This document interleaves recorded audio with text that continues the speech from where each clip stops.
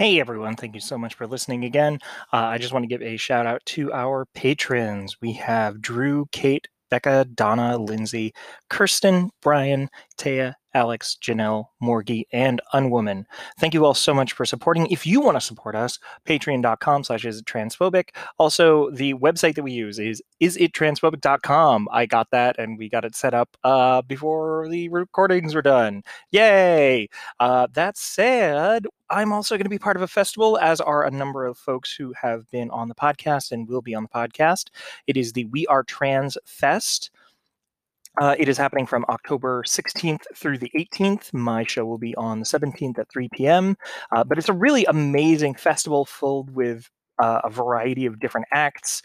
We Are Trans welcomes you to our first ever festival. We will have panel discussions, variety shows, and more over 3 days. All shows and passes are free to Black trans people.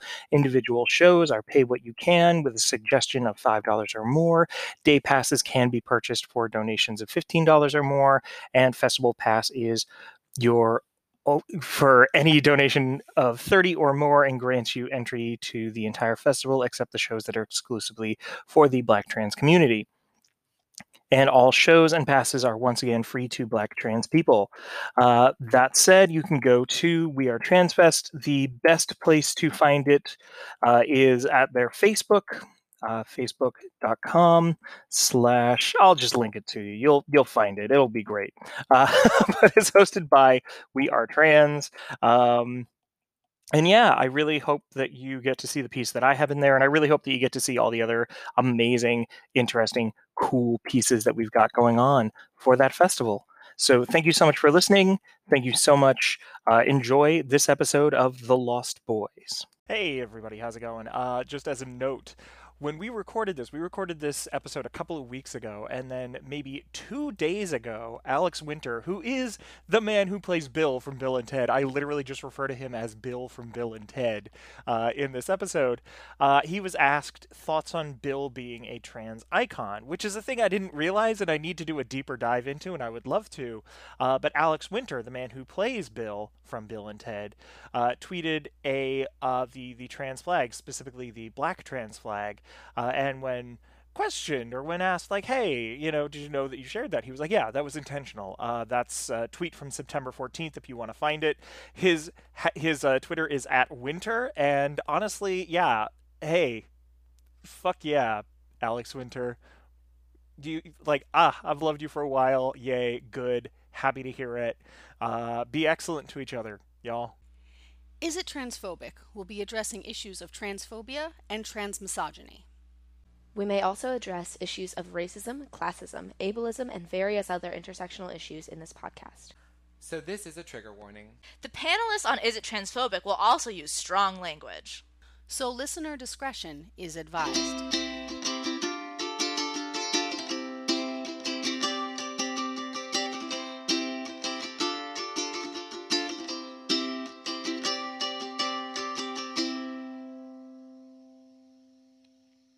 Hello, everybody. My name is Ashley Lauren Rogers. I'm the creator and producer of the Is It Transphobic podcast. I use she, her, and they, them pronouns. And today I'm being joined by... S.A. Hunt, short for Samara. I use she, her pronouns. And I'm a horror author. Awesome. And I'm Silas Barrett. I use he, him pronouns. And I'm a writer. Yay! So we watched what some people might think to be a very strange movie for this podcast. We're going to be talking about The Lost Boys, which is the Kiefer Sutherland vampire movie. And there are no trans people explicitly stated. There are no trans people specifically involved. So why are we talking about this movie? Yeah, when I was rewatching it, I was like, what? Why are we talking about this? Yeah. So part of it is, and we did this with Birds of Prey as well, just because there are no trans people involved doesn't mean that we can't necessarily look at it from a trans or queer lens. But at the exact same time, the reason I wanted to do this movie is because someone brought up to me a theory that had been going around online, that Sam, the younger brother of the protagonist, Michael, was written as a not written as a trans character, was written as a female character, probably cis female character, but portrayed by Corey Haim, who is a cis male actor. And obviously there's a lot in there that immediately says, well, they would have changed the script quite a bit then, if that's the case, because there's, pronouns, et cetera, et cetera. But the more I started looking into it and the more I started trying to remembering the piece, I said, there is a lot of stuff that is not weird, but strange from a cis writer's perspective to write for a young boy. So I wanted to kind of go through the movie and just say, hey, what did we see? What are we noticing about Sam? So just general notes. First off, had either of you seen the movie prior to me assigning it to you? No, I hadn't seen it yet. It was, one of those ones on the list. My partner, being a movie buff, has seen everything. There's always a list of stuff that they want to show me. And I did read your note about Sam before I watched it. So I was, on the one hand, I wanted to catch as much as I could on the first go around. And on the other hand, I was trying to sort of wonder if I would have read it differently. So that was an interesting experience. I had watched it before. I watched it a long time ago. And so I actually forgot to watch it last night. So I got up this morning and watched it with my breakfast, and yeah, it was an interesting experience watching a movie now with the context of this character was originally female, as opposed to the way I watched it when I was younger. And there are parts of the character and what the character does and their behavior that has a lot different context now that I know that the character was originally female in the script. Especially the part where Corey Haim is sitting in the bathtub taking a bath with a bunch of bubble bath, and he's singing and just having a good time. You don't really see male characters doing that. And at the time I thought that was just Corey Haim being Corey Haim. But now, now there's a different context to it, and I'm like, I can see how, people would believe that. Yeah. And unfortunately, through all the research that I've done, I was not able to find anyone who could confirm whether that was the absolute case. So it's still up in the air. It's still just a theory, but boy, is it an interesting theory. Yeah. I mean, watching it through that lens from the get-go, the moment where Sam is in the comic shop and they're kind of ragging on him and stuff, and he starts saying why all the comics are in the wrong place, that to me screamed this was written for a female character. That sort of the geek girl has to come in and prove her cred beyond all doubt, in order to be accepted. I was which felt a little different than sort of the way that the character you would assume would be sort of the one nerdy one around all these cool quote unquote kids, of that sort of you're a real sort of dork and we're gonna get on you, to that would be a more traditional outsider thing for the new kid who moved to the punk area or whatever. And it's interesting because especially in that scene, the immediate thing that we see is they start commenting on Sam's fashion, which is not specifically a thing that is women fashion, et cetera, but at the same time, that idea of well, what would they oh, you are wearing clothing that is not of this space, so clearly it's just they tried really hard to, I feel it felt like they tried really hard to keep that context, as opposed to just saying hey, what are you doing here? I don't know, there's just something weird about that. Yeah. And in some of the research that I've done, and some of the research that I was seeing, there were people that, because immediately the word that they tend to use for Sam is either they think Sam is coded gay or they think Sam is coded queer in some way. And part of it is the flamboyant clothing, which I grew up in the 90s. I grew up in the late 80s, early 90s. So for me, it's just okay, that was just clothing, to be fair.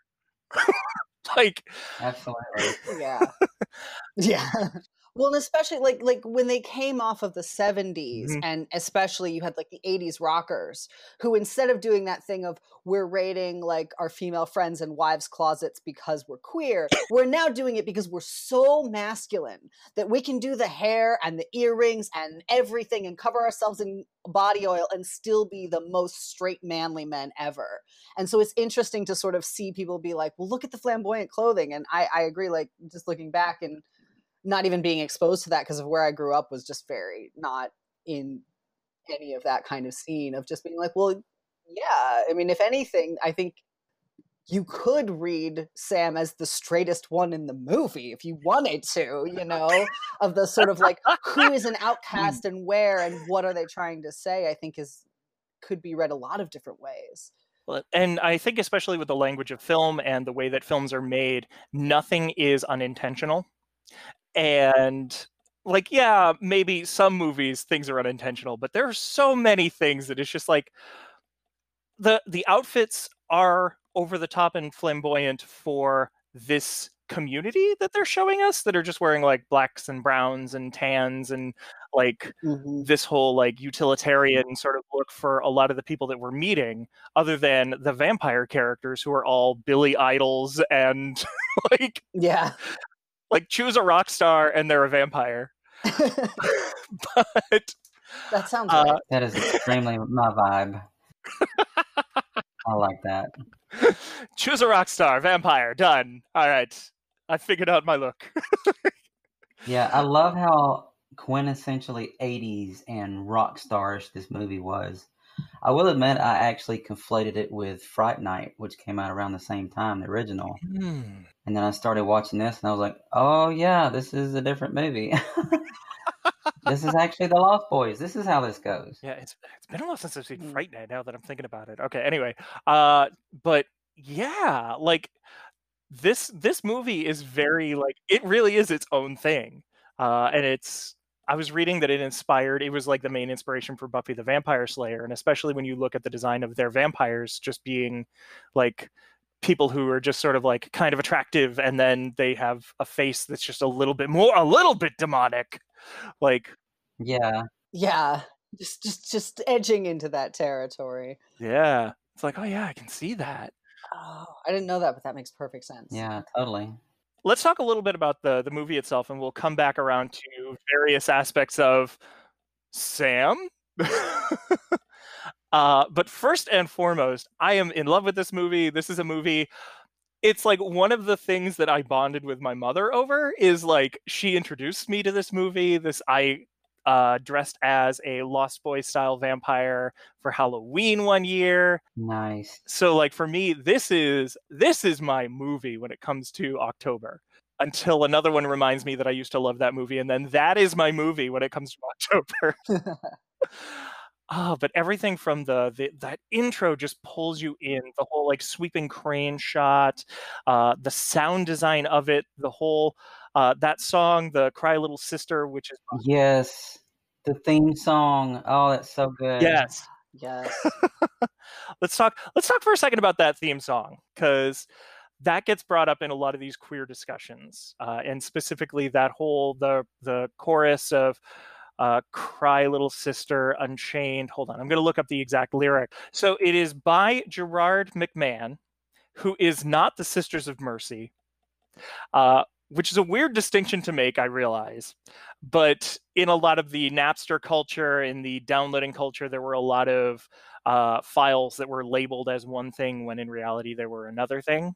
And this was attributed a lot to the Sisters of Mercy, who are a wonderful goth like pre-industrial into industrial band. Sure, you should listen to the Sisters of Mercy, but they didn't do this song. But specifically, the lyric that gets quoted a lot in a lot of queer interpretations of this is "Unchain me, sister, love is with your brother." And it's just like, I didn't realize how deep of a dive the queer interpretation of this movie was until I started getting into a lot of these things. I was just like, yeah, that is an interesting lyric when you start looking at it from that perspective. in my opinion, that just that whole intro is flawless in this movie. I like the way they threaded in, they did some world building as part of the intro, because you see people looking at like wanted posters for missing kids. And it says so much without any dialogue at all. It's a really good intro. Yeah, love it. And then when we are finally, so a lot of things happen with these sort of punk guys led by Kiefer Sutherland and featuring in their ranks Bill from Bill and Ted with a mullet. Apparently, in my research, Ben Stiller has commented that he was in the interview, he was in the audition room to be potentially one of the Lost Boys. Oh my gosh. Which, Ben Stiller? Yeah, right? Like, imagine that movie where it's Bill from Bill and Ted, Kiefer Sutherland, a bunch of models, and Ben Stiller. You made me bleed my own blood. Oh, I would love to see that alternate universe movie. Yeah. The alternate, we've been Mandela affected, and he's actually been in there the entire time. We're just from the reality where that did not exist. I'm going to go ahead and admit that watching this movie now that I've been on hormones for 8 months, Kiefer Sutherland's freaking hot. I want him to take me home and make me a vampire. You are definitely not alone in that. And this is like, that was the thing, like, sexy Kiefer Sutherland is just like, is a mood, honestly. It's just like, yes. Yeah. Oh, but yeah, so funny story with Kiefer Sutherland and a lot of these vampires. The original script that was handed in, it was supposed to be, because The Lost Boys is sort of a riff and a play on that idea of the Peter Pan Lost Boys who never grow up. Initially, the script was about, it was sort of a Goonies style movie where these vampires were young and like children. Man. Which is an interesting concept, that idea of like child vampires who descend upon an entire town. But I love this version. This is the right version with sexy Kiefer Sutherland. Yeah. I think so. But yeah, like that was the thing. I can't remember the name of the director offhand, but the director had a heavy hand in rewriting the script when he took on the role, and he said like, that's not interesting to me. And so this is where we get these like Billy Idol, almost call them Billie Eilish, this Billy Idol, which Billie Eilish would be like who they would look at for like a great vampire. A modern Billie Eilish vampire, hell yeah. I'm into this. All right, so we're pitching a new script. We're pitching 2 new scripts because I also want to see that kind of 30 Days of Night kind of small town is overrun by vampires, but with kids. Yeah. That sounds like fun. Well, it's interesting because like child acting is so different now than it was until like really through the 90s of like, now you're like, oh yeah, I could think of a couple young actors who could be that creepy and who could carry a movie like that, which would be a very different thing than like a Goonies style vampire film. So when you're trying to get into that like gritty thing, also makes sense to sort of go with these hot models and stuff. Yeah. So where was I going with all this? Oh, so I had a note. Sorry, so this one, as much as I've done a lot of work on this one, like more than a lot of the other episodes that we've done, which are a lot more straightforward. And one of the things that I noticed immediately was looking at this crowd, and a lot of it was not extras that they hired to portray a crowd of people in Santa Carla, which is a space in California that does not exist.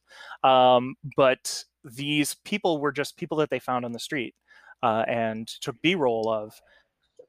I wonder. And a lot of this B-roll, and this has been a common practice. I don't know how common it still is in filmmaking to do that, but I know I've had friends that were in B-roll of movies that they had to sign a waiver to be a part of. And with this, it was just like a lot of people that I have never interacted with these specific people, but I've definitely interacted with all of these people. And it's just like, oh, this place is just made up of a bunch of queer people and families. I'm kind of into Santa Carla and want to be a part of Santa Carla now. Yeah. It'd be great if it wasn't for the vampires eating you. Even then. compared to what we're doing now, it's actually an improvement. Yeah. Oh, I'm sorry. Go right ahead. Go right Yeah, ahead. that's basically my favorite line in the movie at the end, where everything's said and done, and the grandpa shows up, walks in there, and pulls a drink out of the fridge, takes a big swig out of it, and says something like, Santa Carla is a really nice place if it wasn't for all the damn vampires. It takes a lot for a movie to earn a punchline as the last line of the film. Most films cannot get away with that, but it really works. And the grandfather, I love how they seeded the idea that the grandfather knew about the vampires the whole time with the just increasingly obvious giant stakes everywhere. There's one point where he's like putting a fence in the ground and he's putting it in the wrong way up. Like the pointy end is supposed to go into the ground, so I didn't even think about that. Hammer it in, and instead it's sticking up. And I was like, hang on a second. I'm gonna have to go watch it again now. I didn't even pay attention to that. Yeah. Yeah, I thought it was really smart. I mean, even like the whole like taxidermy joke, but then they end up like using the antlers and stuff to kill all the vampires. It's like, this man is ready. He's ready. Waiting. He's been doing this for years, and you're just coming in trying to maybe drink his root beer and eat his double stuffed Oreos. Right. Well, it puts the weird, like, they show up and he's playing dead on the porch into a different light. If he's like, maybe vampires, I don't know. Oh, I saw that. It's the kind of like black humor you would develop if you lived where the vampires lived. Oh, I'm seeing my grandkids and my daughter for the first time in a while. I'll play dead. Like, oh, Grandpa. Well, I love how Sam was like, if he's dead, can we go back to Phoenix? That was amazing. Now I want to pitch a prequel of Grandpa in his young age being a vampire hunter. Yes. Santa Clara. Oh, I would watch the heck out of that. Yes, so please. we're basically pitching an entire Lost Boys connected universe that we should all write. That's how you know you really love something, if you're just like, but what if all these other ideas? Oh, and even then, like there were so many. The ending of this movie is so good because they seed everything in very small ways. I don't want to say subtle because they make it sure, like, and especially the whole grandpa thing, they seed the joke with the grandpa very well because one of the first things you see is this fridge is like, all right, this is a second shelf of the icebox. It's got my root beer. It's got my double stuffed Oreos. Don't touch it. So immediately you think, okay, as a viewer, this is important. This is interesting. This is all right. No, it's just a quirk. That's fine. It's a quirk. And then at the end, when he goes immediately after staking the head vampire, and by the way, spoilers, I will put a spoiler warning at the beginning of this episode. After he We've already told you everything. Sorry. He stakes the head vampire, which is another twist that I'm going to get to in a moment. The first thing he does, he doesn't say a word. He just goes to that icebox, picks up a root beer, and starts drinking it. It's just like, oh, like, they made you pay attention to this, pay attention to this, pay attention to this. Ah, there's a good payoff in the end. That's why I'm paying attention to this. Yeah. And that's part of the reason why, even though I mentioned earlier this idea of like, okay, in film, everything is intentional. And sometimes people forget that. Sometimes filmmakers forget that. Sometimes filmmakers will lead you on that. Nothing about this movie is unintentional. Everything has a payoff, pretty much. Or at least a lot of the important stuff. And that's why I say, like, I feel like everything about Sam is so intentional. Yeah, it's a really tight movie. Yeah. A really tight script, I think. Yeah, so the other big twist is that Max, who is this guy who's kind of interested in the mother, names are never good for me, so apologies if you all are sitting there being like, say the name of the character. It's like the mother character. Like the mom. The mom. The mom. So Max is the love interest of the main the mother character, and we see him throughout, and they kind of test whether he's a vampire. They make him eat garlic, and they throw holy water onto him, and they try and see if he sees his reflection in the mirror, and he passes all the tests. So you're like, oh, okay, passes the test. I guess he's not a vampire. And they start also feeding like, oh, maybe he's going to be a victim. Oh, no, he's going to be a victim. Oh, no, okay, he's safe. All right, that's fine.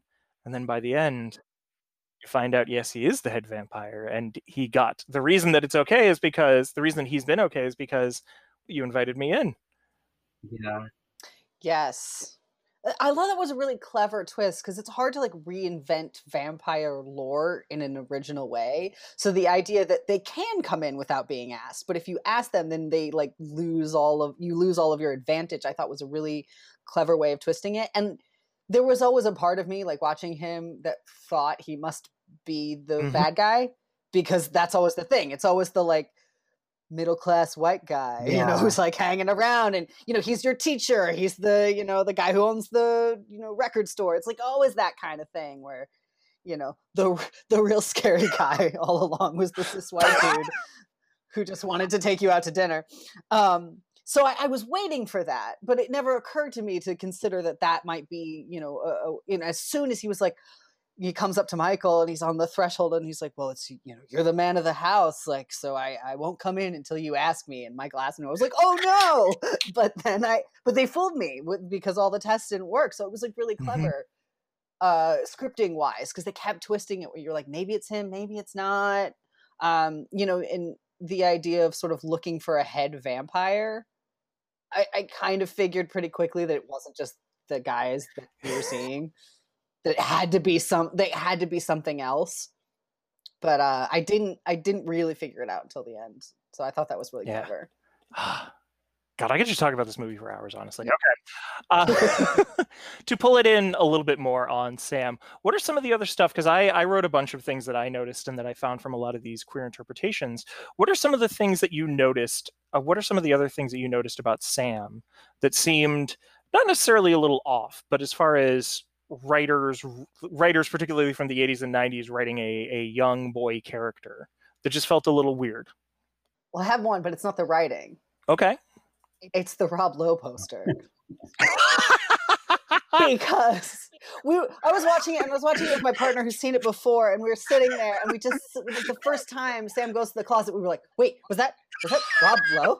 Wait, was that a really sexy picture of Rob? No. And then we went back again and it was, and it just because I was definitely like sort of following this idea that, oh no, they just didn't bother to change the script that much. They weren't really worried about like the female archetypes coming off as weird, and they just went with it and they thought it would be fine. But that's an intentional choice. There's no way to like write around that of like, well, we had already picked the poster, so we couldn't change it just because Sam's a boy now.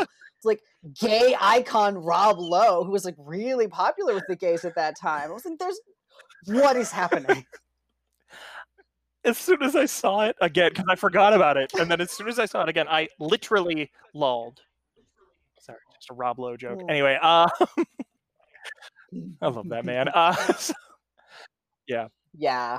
The other thing that I thought was interesting about that, because that scene where we first are introduced to stupid, sexy Rob Lowe was the mother makes some offhanded comment to Sam about how, oh, I think part of the reason I left your father, or like part of the reason, hold on, I think I wrote it down. Oh no, I didn't write down the exact quote. Oh yeah, I know what you're talking about. When Sam's like, can you close the closet door before I go to sleep? And she's like, it's okay because I can't sleep with the closet door open at all either. And I think sometimes one of the reasons I left your father is because he was never afraid of the closet monster. Yeah. And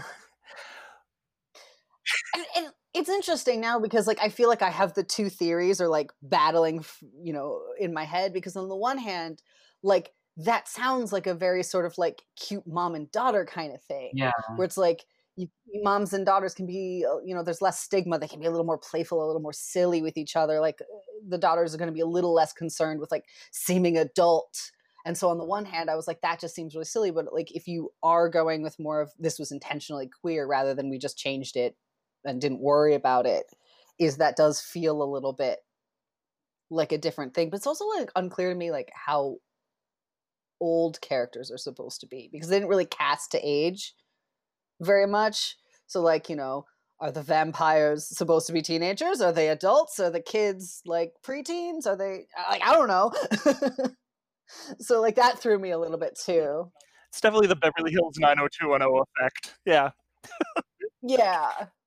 So I wasn't quite sure like if I was supposed to read this as being just sort of like just a cute childish moment, or if it's supposed to be a little bit more unusual.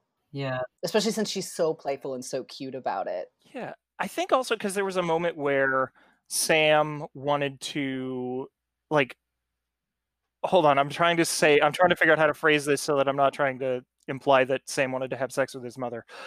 Wanted to physically sleep with, to lay down with, to go to sleep with. Yeah. It's not working. No matter what I actually. say, it just sounds like, no, but Sleep in mom's bed like a little kid. Yeah. And there's no question about this. There's no anything. It's like, sure, okay. It's like, how old is Sam? Like, Yeah. because we also see a very young vampire. Like, yes. and it's fine. Like, I don't want to shame people for various things. I don't want to make it seem like, because I think that there's just a level of closeness that was confusing to me from an outsider that might make perfect sense to an insider of, like, they might just be very close. They might just, like, I think physical intimacy is often frowned upon in particularly visual media. Like, there's a lot of different things that people pull from that, and that's part of why I'm pulling from that. But at the same time, I'm just like, why? Yeah, no, there was something about Sam that was an incredibly innocent character. Yeah. And the film interprets all of Sam's intentions as very innocent and pure. The other characters always interpret Sam's intentions as very innocent and pure. There's really no point at where I thought that, like, anyone thought, oh, Sam, you're a little weird for being like this, which I really appreciated. Like, whatever your read on the character or the intention of the gender or sexuality of the character is, which is especially interesting if you want to read Sam as queer, because at that point of time, a queer-coded character would be the exact opposite. They were leaning really, height of the AIDS crisis, they're leaning really hard into sort of like the predator aspect and like the more presenting them as gross or scary or different.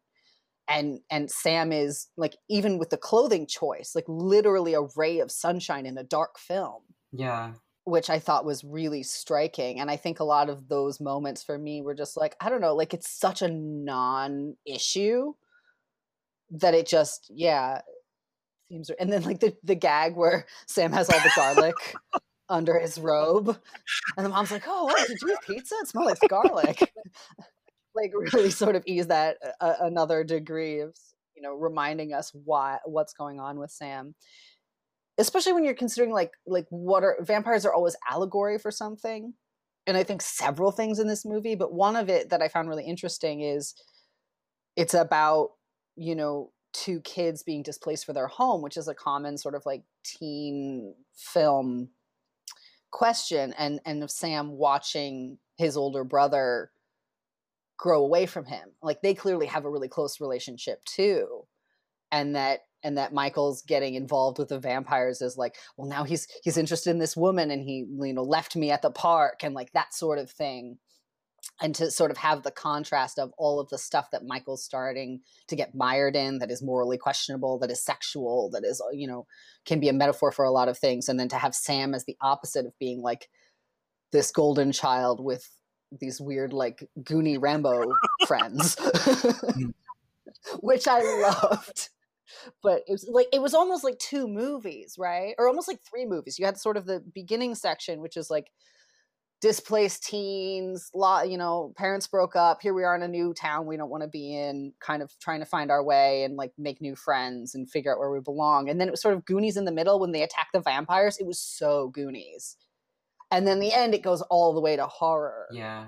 With, even with like the blood coming out of the sinks and things like that, which I thought was really fascinating to see the breakdown.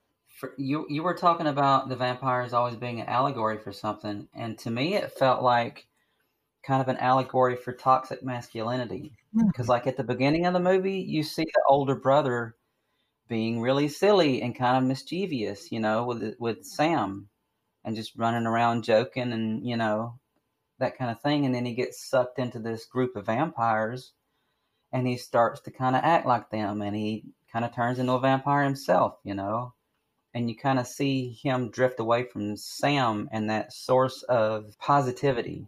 like you said, a ray of sunshine. Yeah. Like there's actually two aspects of that in my research talking about how other people have viewed this as a queer film. First being this, like we talked a little bit about this whole idea of like familial physical intimacy, and there is like a physical intimacy that is shown between Michael and Sam in the beginning during that whole roughhousing scene that just it's not that like, and it's not bad, it's never felt like it's anything beyond just they're two brothers who are very close to each other, but at the same time there is that like level of physical intimacy that they don't show between two male characters in a lot of pieces, especially of that time, that I thought was just fascinating to see. And again, like it just felt like they were two brothers, and they just like, you know, like the other big thing that I saw was that, much like you were talking about, Silas, this was either like, this could be looked as an allegory for the AIDS crisis, and particularly how it was viewed by the straight populace about gay people, or also just that idea of Michael trying to figure out his sexuality. Yeah, I see that a lot in sort of the way that he's drawn into these different relationships. I mean, there's something so poignant to me, like he you know, he's attracted to the girl first, and that's how he ends up in the group, and then he's immediately sort of like sidelined by the other guys, like physically sidelined into sort of becoming one of them. And then he starts to realize that maybe he's turning into a vampire, and the first thing he does is go have sex with a lady. He's like, oh no, straight, normal and straight, it's fine. Need to reestablish that straightness. And it just felt so on the nose to me somehow, of just like spending all this time like doing weird, dangerous things with other hot guys in leather and then running away. It's like, I swear I'm straight. Stupid, sexy Rob Lowe. Anyway, I'm just going to keep going back to that. Stupid, sexy everyone. Why is everyone hot in this movie? Damn it. Why? The real story of bisexuality. Why is everyone hot? I don't understand. Oh, I just thought of something that kind of plays back into that toxic masculinity thing. You find out that the head vampire, the source of all these bad vibes, is the patriarch, the dad character. Yeah, for sure. Well, I was sort of kicking myself because, of course, I was like, oh, Lost Boys, yeah, like I get it, they're just like a band of boys who don't grow up, but like there's no Peter Pan in their gang. Like there's kind of a leader, sort of. David is the leader, but not really. He's just the pushy one, you know?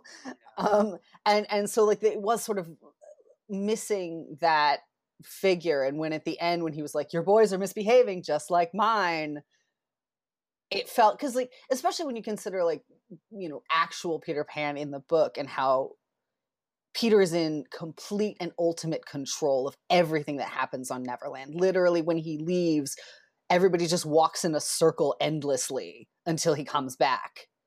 And this idea of the vampire, you know, especially if you're going with the thing of like, oh, if you kill the head vampire, everybody's free. You know, all of the source, all of the magic, if you will, comes from this one person. I was like, oh, Lost Boys. Yeah, I get it. Yeah. God, I love this movie. Okay, I can't just keep saying that. I've got to do some actual media analysis.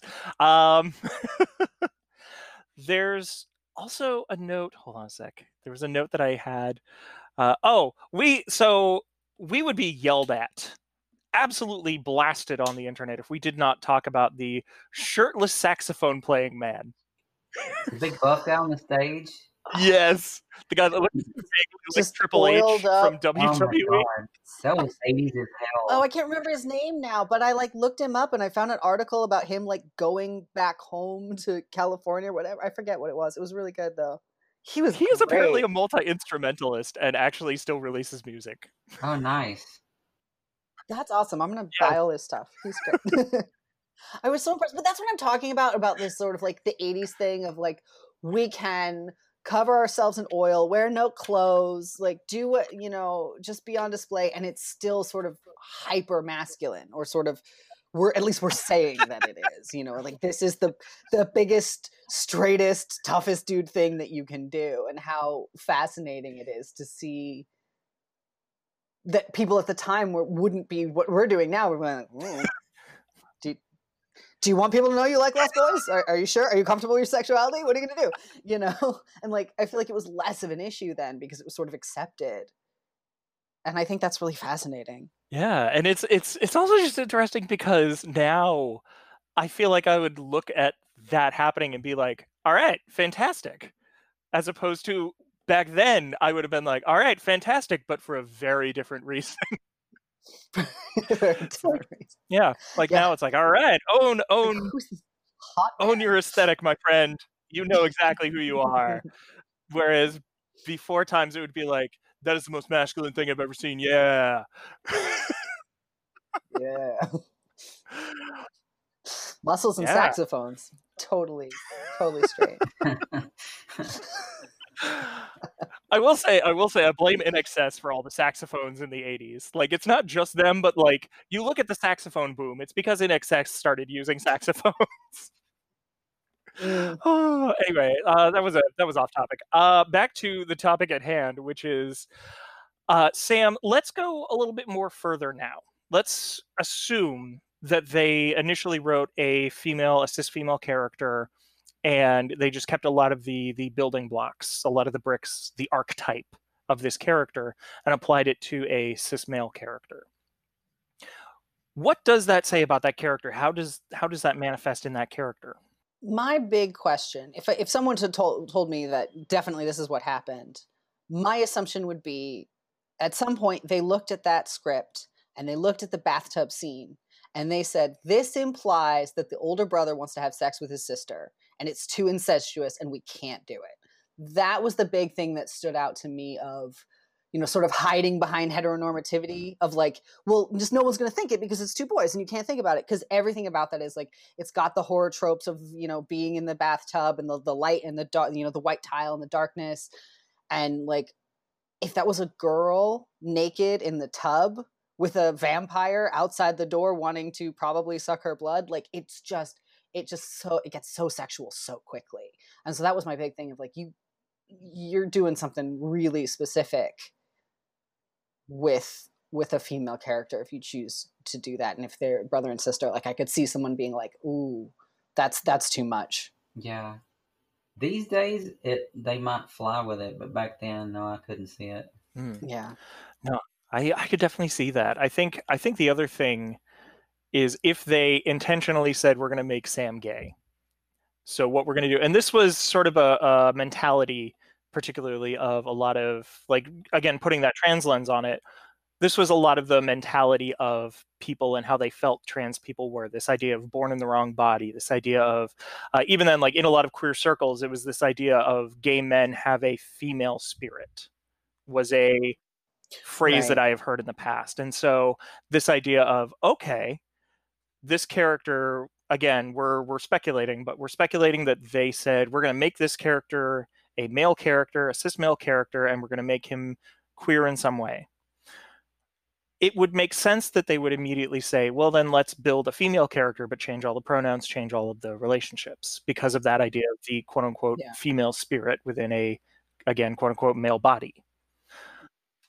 Mm-hmm. So to me, I can see that as a very realistic thing to be said in an interview, not an interview, but in a pitch session or in a session with the writers.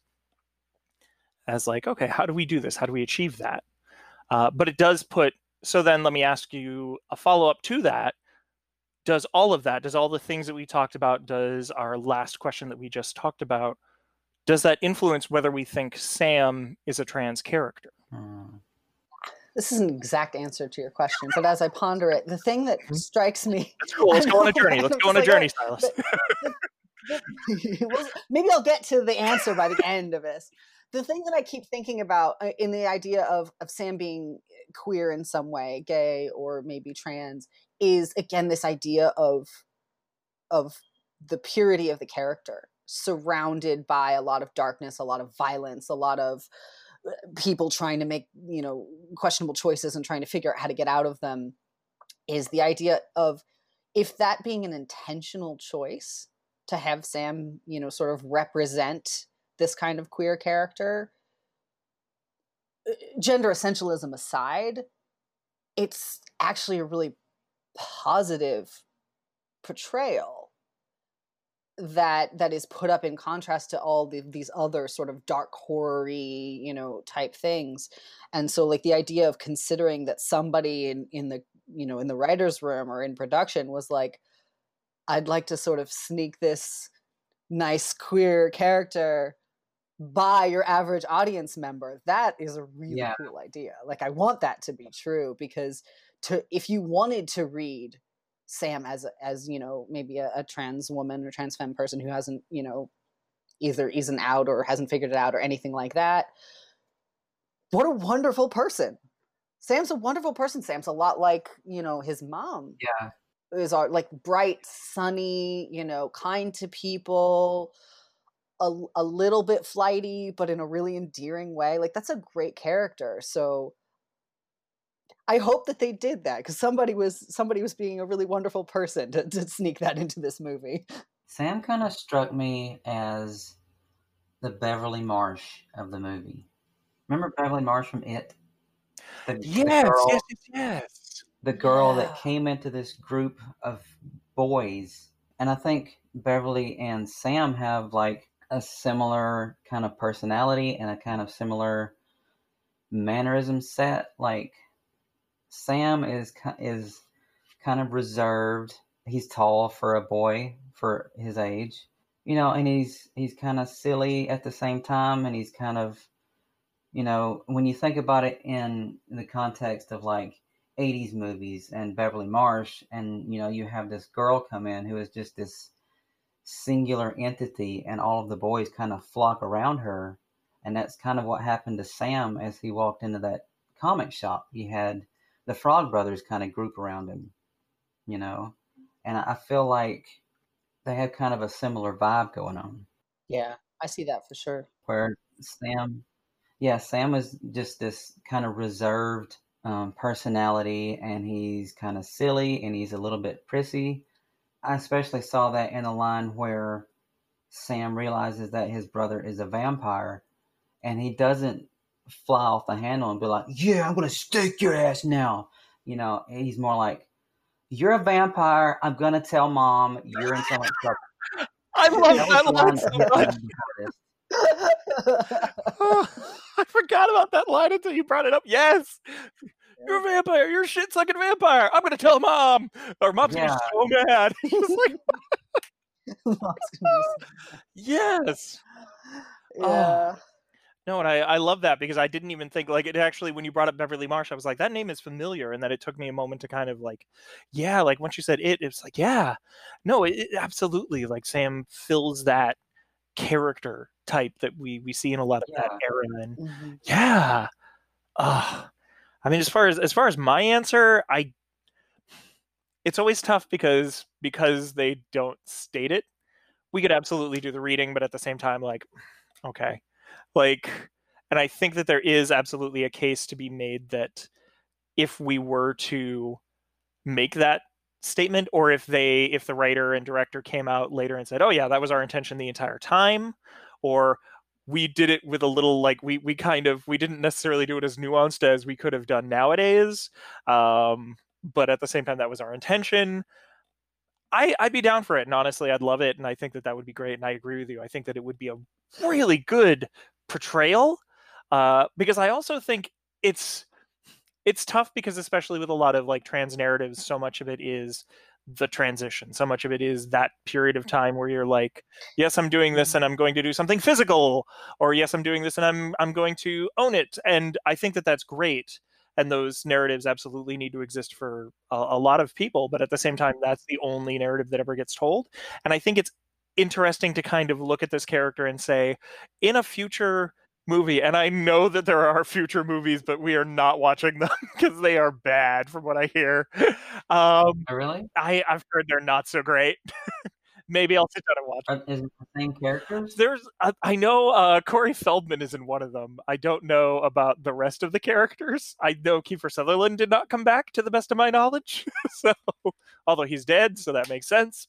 But now that I'm figuring that out, it's like, yeah, that would be pretty tough to bring Kiefer Sutherland back, wouldn't it? But yeah, I've just heard terrible things about it. But like, if we learn in a future movie that Sam, in fact, is trans, that'd be cool. And I actually dig that, like what we call in pro wrestling long form storytelling, which I'm sure they call it in everything.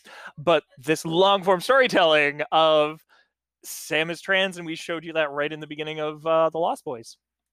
The hints were there. I would be down for it, and I think that, yeah, that'd be really cool. Yeah, absolutely. Yeah. So we're going to start wrapping up. Before I ask the questions that I ask every single episode, is there anything that we absolutely should talk about with Lost Boys before we move on to the ending? I think we covered all my points. I talked about it.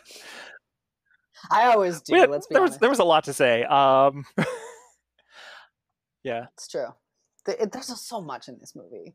Like, having only watched it one time, I'm like, I need to go watch it a couple more times because I feel like there's so much that I didn't catch. Actually, Silas, as someone who just watched it for the first time, because I will admit the very end, that last joke with the grandpa, it was spoiled for me in the goddamn advertisement for the movie, because I watched it on TV first. I hate it when they do that. They're like, we'll give away the best line in the film. Why do they do that? For me, it was just like, well, this lost all of the impact that it could have possibly had.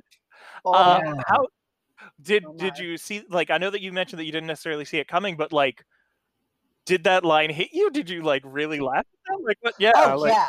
It was amazing. It was so amazing. And like, the comedic timing of the whole thing, of him like slowly shuffling over, and I'm doing the same thing that his family are doing. I'm just kind of standing there like, what's gonna happen? Something's happening. What's that? Just goddamn vampires. I'm not gonna lie, I may interrupt this episode to let people know, hey, if you haven't seen this, we're gonna talk about the ending, and we're gonna do the exact same thing that ruined it for Ashley. So.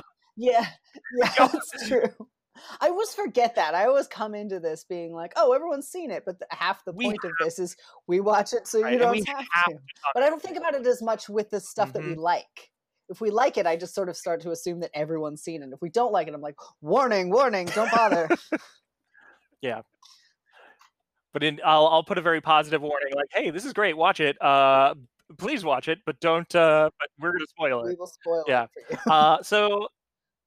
The only other thing I want to talk about is the comedy in this is amazing. Like, it's there, it's present, it's not the major thing within it, the theme, et cetera, it's very much like spooky, sexy vampires, but at the same time, the comedy is so good. The moment that they steal the holy water and there's a communion going on in the church, and they just stare at the kids in these like army fatigues, like these like stealing holy water. It's like, that's one thing that I loved about 80s horror, is like, you've got all this horror going on and blood and guts and blah, blah, blah, blah, blah. And then you've got moments of comedy that kind of endear you to the characters and make you care more about what's happening to them. Yes. Okay. It's like, oh, there's still people besides the fact that they're in a movie. Oh, that moment was so funny and so realistic. It's like, if this weird thing happened, that is exactly how all those people at this first communion or baptism or whatever it was. Really baptism, but yeah.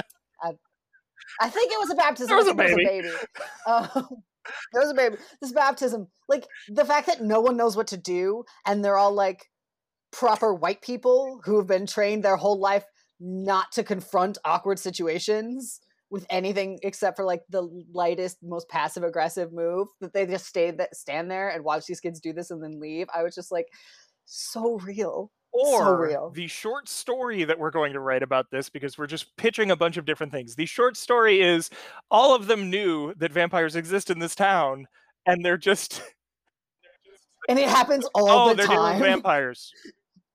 Oh, more vampire hunters. I wish they would wait until we're in the middle of something, people. These like overworked priests who are just blessing holy water like all the time. You could have just asked me for that again. holy water. I have people come in here all the time that need it. You could have just asked me. You don't have to steal it. I know why you need it. We got a jug in the back. Yeah. You can just take it. Tubs. But he's blessed. He's pre-blessed. It's just like Pre-blessed. It's like labeled. It's like, this is for, regular use. This is for the baptism. This is for the vampire hunters. Like, have it organized in the back, okay? like, oh, you're dealing with just some underlings, or you're dealing with the head vampire? Oh, well, hold on. Let me get you the good stuff. Industrial strength holy water. Blessed by me and 5 other priests and 1 rabbi in the. I want more non-Christian vampire fighters. That's all I'm saying. Yes. Oh, but speaking of that, the thing Sam does whenever there's a vampire, where he just tries to make a cross with his fingers, that was hilarious. Every single time I was laughing. That was so funny. I was like, child, that is not how it works. Okay, so now the questions we always ask. First, let's start with was it transphobic? I realize this is gonna be a hard one to specifically objectively answer, but like, was it? I don't think so. Yeah. I mean, I think the lack of judgment on the fact that Sam's character embodies more of what we would call feminine roles, and that it's a non-issue. I think that's the thing that for me makes it like not homophobic, not transphobic, however you want to read it, even if it's just he's just a cis straight boy and this is what he's like and everyone's cool with it. Like, I think that the spirit of it works. Yeah. I think based on if there's more context from the creators that we hear later, we will obviously change the stance, but at the same time, especially because Sam is a lot more sensitive, especially because Sam is filling a role that would normally go to a cis female actor / character, there's a lot about it that they could have gone in, like, for lack of a better term, no homo routes. There's a lot of ways that they could have gone in, like, very, like, making Sam more of this, like, a caricature of, for lack of a better term, like a caricature of minciness that they absolutely did not go with. But there are some very obvious things that they've given, very obvious aspects that they've given to him that make me act, like, not only resolutely say, no, it's not transphobic.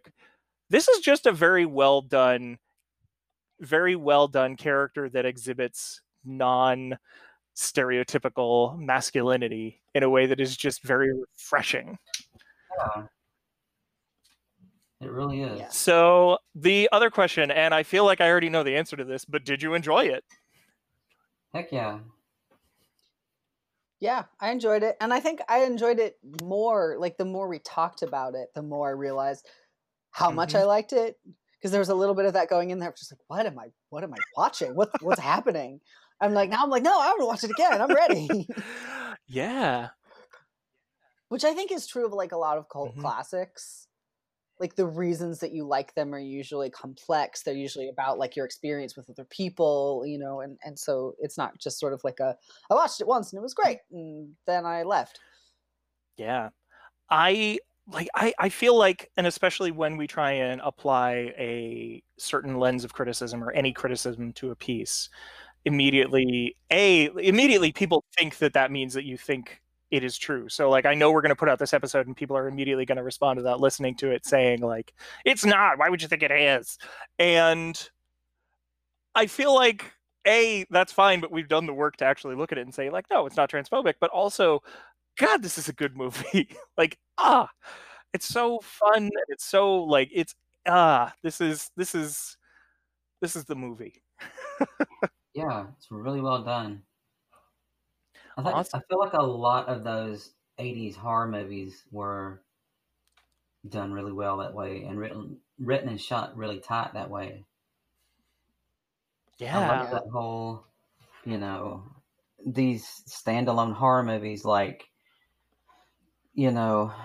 Lost Boys and Fright Night and People Under the Stairs and just, stuff like that, where a lot of them would bring in a kid character.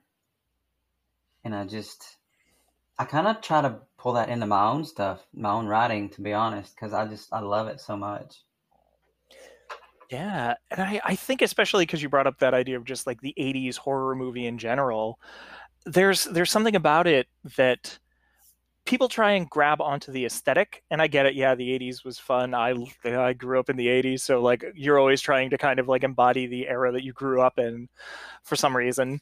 But there really was something about 80s horror movies that brought you in, created interesting characters, and just did that, whether it's through the cinematography or the sound design or something. There's always something about it that is just very specifically an 80s horror movie. Yeah. And, and some of it didn't age well, but the stuff that did is just just pinnacle.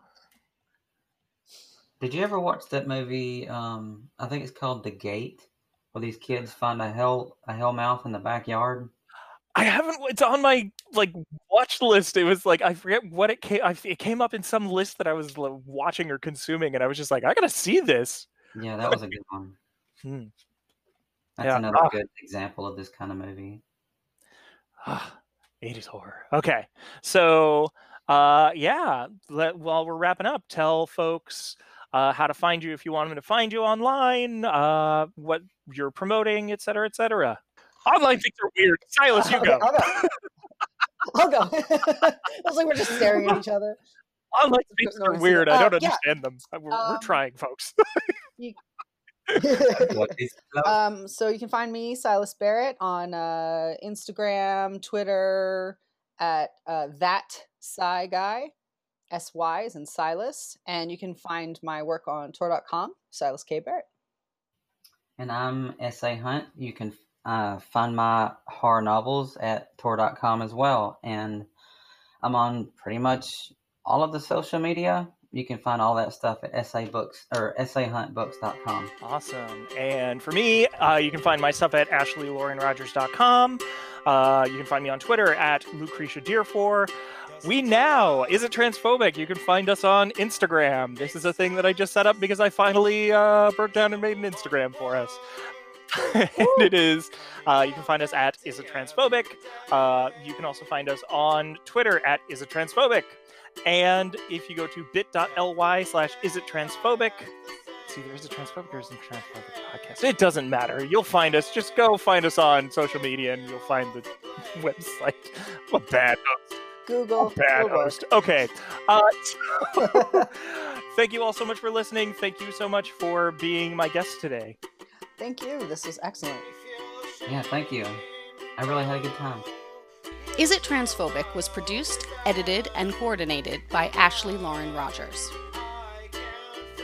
The original music you heard was all created by Vivian Aladrin, who you can find on Bandcamp at vivianaladrin.bandcamp.com.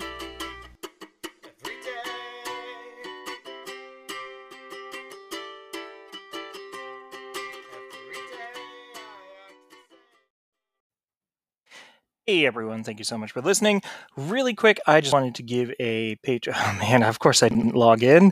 That would make things way too easy. We're going to try that again.